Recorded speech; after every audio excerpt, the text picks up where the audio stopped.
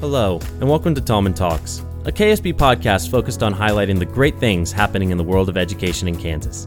In each episode of Tallman Talks, we'll delve into the triumphs, challenges, and innovative ideas that are shaping the educational landscape across our state. We'll sit down with hosts Mark Tallman and Scott Rothschild and the occasional guest to hear how Kansas education is making a difference, one classroom at a time.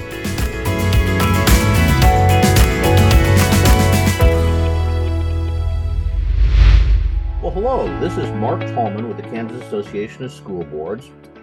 We have a kind of a special treat in this podcast, a little bit different. I'm talking to Stan Reiss, who has just left the school board, Southwestern Heights, where he has been a board member for, as he pointed out to me, over 40 years when his term of office ended. He reminded me that, of course, board members used to be elected in April and take office 1st of July. Of course, that was changed by the legislature.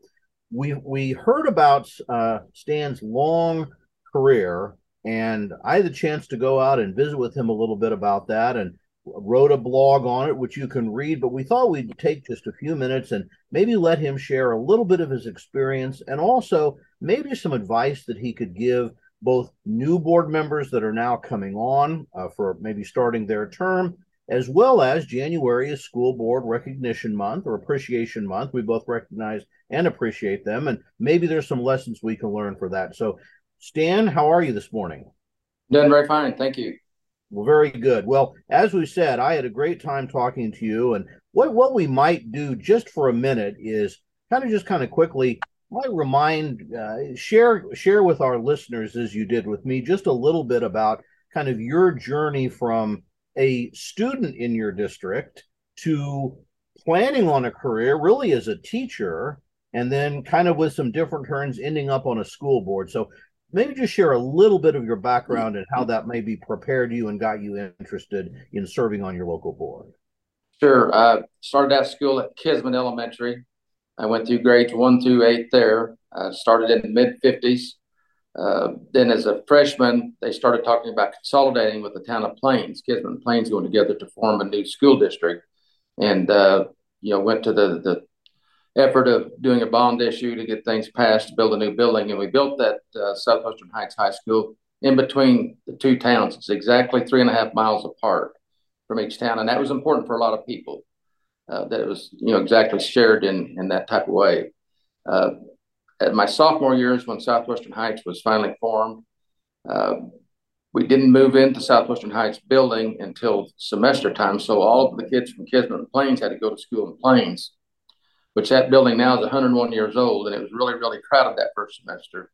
So at semester time, we all loaded up on buses, and we each carried books or whatever equipment, chairs, everything in those buses, and moved into the new facility. So the second semester of my sophomore year, we moved to Southwestern Heights.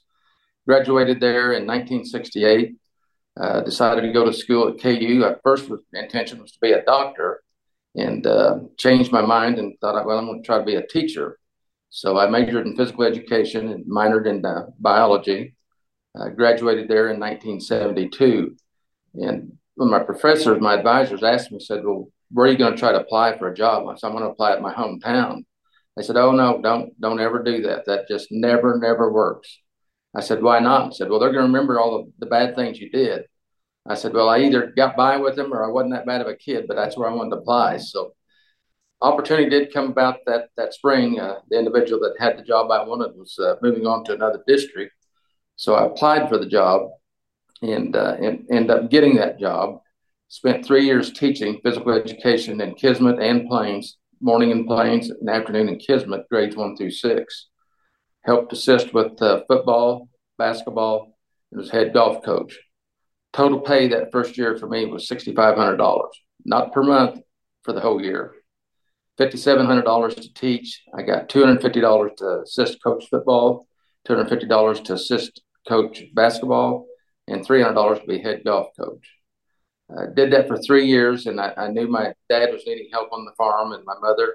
And so I retired at the end of my 3rd year of teaching. I hated to leave it, but I knew that they needed help with the farm, and age and health was a concern for my dad. So 1975 last year I taught at Southwestern Heights and went on to start my career in farming. Also in 1983, when I got on the board, we bought the local John Deere dealership there in Plains, and we ran it for like 26 years. So we kind of did everything kind of during that time period, and it was a tough time for the 80s, financially for a lot of farmers and people in general with high interest rates and things like that. So there's a lot of struggles with taxpayers and struggles with people making enough money to live on. And so in the middle of those, you were making a lot of transition in your own life. There was some difficult times in the ag sector where you were in. Why did you decide you wanted to be on the school board? The gentleman that I had a lot of respect for was a neighbor 4 or 5 miles from us, and he was in the at-large position, and everybody really respected him. And he called me one day and said, "I'm going to get off the board. Would you be willing to take my place?" And I said, "Well, I don't know Marcus, or not Mark, excuse me, Tom." And he said, "Well, I really would like you to take my place." He said, you think things through. I've watched you grow up. I know how you are. I'd really appreciate it if you'd run. And I said, "Well, my concern is I went to school there, in this district for 12 years. I also taught there for 3 years. I'm a little concerned about a lot of those teachers are still there. And, I don't want to have any resentment with them." He said, "You'll be fine. Just always represent the district and be calm in your manner, and you'll be fine." So I did decide to run that year and then won that first election. And the rest is history. I guess, and as I said in my article, I thought it's interesting that part of the question some people might have is, why would you want to do that for 40 years? And then how did you manage not making people mad enough at some point that they kept reelecting you all those times? And my sense in our conversation is you've got a personality which works well with people, but maybe you'd like to share a little bit about some of the things we talked about, just sort of your perspective on how you've approached things as a board member, as a board president, which you've been much of this time, kind of advice you'd give for others on the board, and just a little bit about the ways you try to go about making decisions as both a leader and a board member. I think the main thing is always remain calm. Let that individual that has a concern come to you and feel open and honest about it, and always listen first. Be really slow to comment. A lot of times I'll say, "Give me a day or two to think about it and I'll get back with you." And I've always made that promise come true. I've always got back with people when they had a concern. And I think just listening to people, I was elected president in 1986 and remained there the 37 years as president. The one thing that it did take away from me, I had to be really careful about voicing my opinion, trying to sway the vote. So really the honor of all these 40 years goes to the other 6 board members through those years. They really, carried the baton for our school board, and really appreciate the effort that we've had through the years with them. There's a lot of issues that come up that are pretty hot topics. We actually joined the 2 junior highs together during that time period I was on the board, and that was difficult. So my real respect is for that beginning board, that the town of Kismet and Plains come together so quickly and formed that new bond between 2 towns. We weren't really rival towns, but we didn't know much about each community that well. And I think that original board is what I tried to carry through, some of their wishes and concerns. One thing that was really important to them, the only time I voted no, and I was a single person that voted no on a board issue, was they asked us to not wear hats in our school. The original board did. And I thought that was important to carry that tradition on. And so we had a motion come on the board that we'd allow kids to wear hats at activities inside the gym, but not in the classroom. And I waited till everybody recorded their vote. And I said, "Well, I'm going to say no because of the original board that was important to them." So that's the only time I voted no, I think, on an issue. So it doesn't sound like you lost very often, whether or not you had a direct voice in the conversation or not. Stan, something that when we talked and I wrote the article, which people can read, several things about your story stuck with me.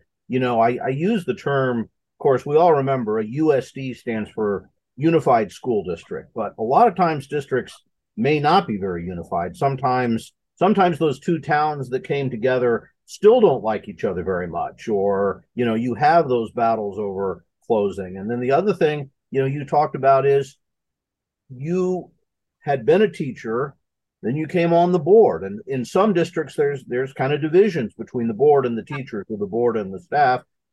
And then finally, how you balance what the community wants. And it really seemed to me, and I thought it was interesting, you told me you were elected to the at-large spot, which was the one board member elected for the whole district, that you've kind of been a unifier throughout your career. At least it seems like you've tried to do that. And I thought that struck me when you talked at the very beginning, going back to unification, and how that need to kind of work together and try to stay unified is something that we're still struggling with in many districts.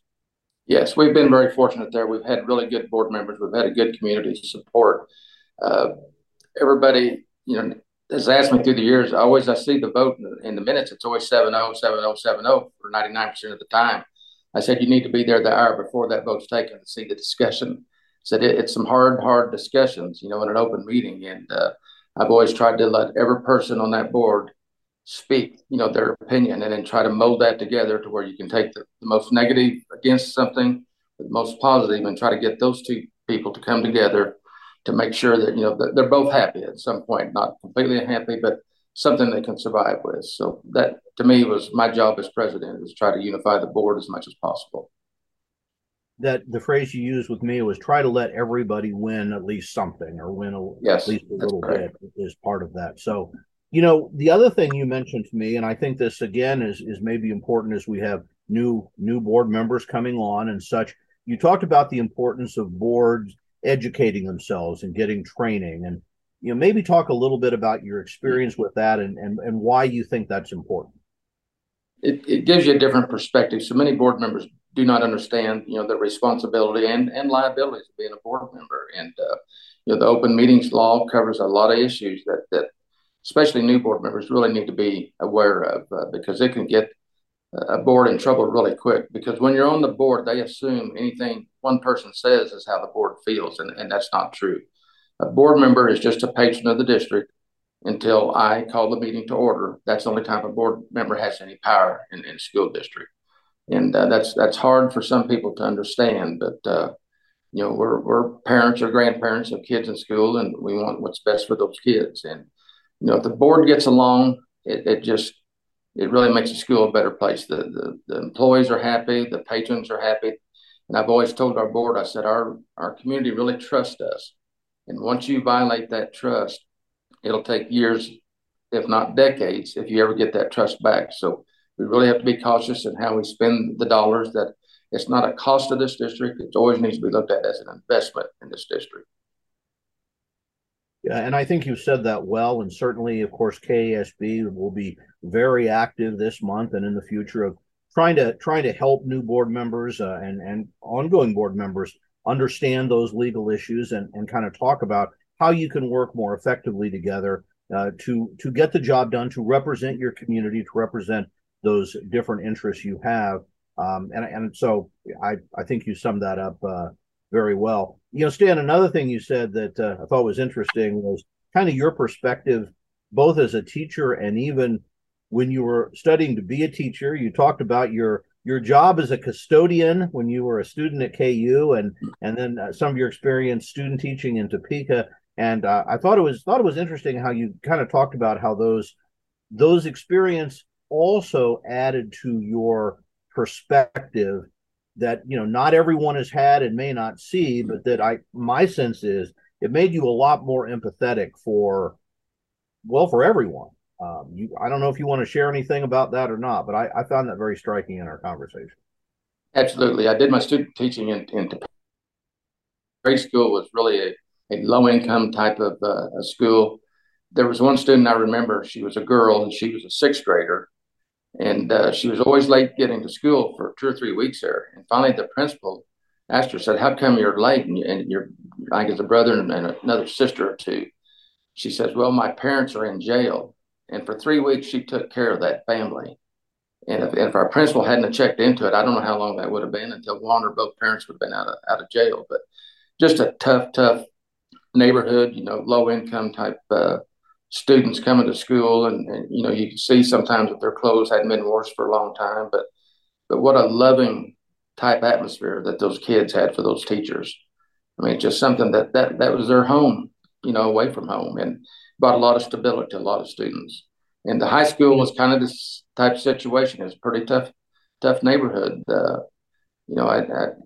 taught PE there at Peak at Highland Park, and had some really good kids there, good teachers that really took a lot of structure and discipline to make that school work. So very appreciative of that training. And I think, again, my sense in talking with you is, those are values you really wanted to bring to your own district when you went back home. You've talked about some of the changes you've had, and your students are different now. Many more Hispanic kids, differences in family structure, differences in work environment that is a real challenge that education has to face. But talking to people like you and others I've been visiting around the state as I've been traveling, you really hear that of school leaders trying to say, we've got kids facing a lot of challenges, and as a school, we have to find a way to understand where they are and how we can help them succeed. And so, again, I think it's a real credit to your service out there and representing what school board service is all about.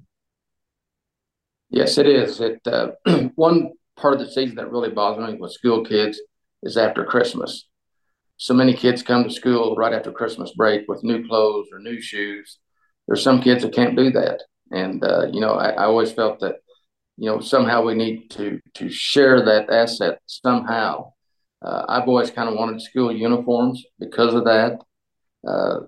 High school kids would not like that. I think the only way we could ever start that is probably with kindergarten and work our way up, through 10 or 12 years of that. But it levels the field because there's a big economic advantage and disadvantage in our area and other areas in this part of the state and across the state of Kansas that I never want a child feel embarrassed coming to school or resentful of kids that may have better clothes or drive a better car or something like that. It's hard to keep the field level. It absolutely is. Well, listen, as we kind of wrap up, certainly I want to thank you on behalf of KASB and everyone, I think, for your years of service. Certainly, I'm sure you've gotten that thanks for your community, but you may want to share as you go, you're not completely done. This is kind of a family business, right? You're still going to have people in your family connected to the school. You may want to just tell people about that as we wrap up. Sure. My oldest son ran in my position, that large position, and he won. He was unopposed. And we kept one board member. He won the election to come back on. So that helps give some stability. But another thing that our family is looking at is my youngest son is wanting to start a farm foundation, and that'll be used to raise money for scholarships for our kids.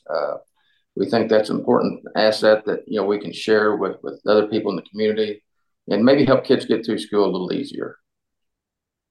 It sounds like a wonderful idea, and it certainly sounds like your family continues to be very committed to the school as part of the community and in the interest of those students. So, Stan Reiss, just thank you very much. Thank you for your years of service, and thank you for sharing with us a little bit of how you were able to be that successful and last that long. And good luck in your future endeavors, and good luck to your son on the school board. Thank you, and he'll need it. Thanks also, everyone, for listening. We appreciate it. And if you want to read a little more detail about this, you can go to our KSB news section on our website under my Tallman Talk reports. In December, we posted the story, My Visible State. Thank you.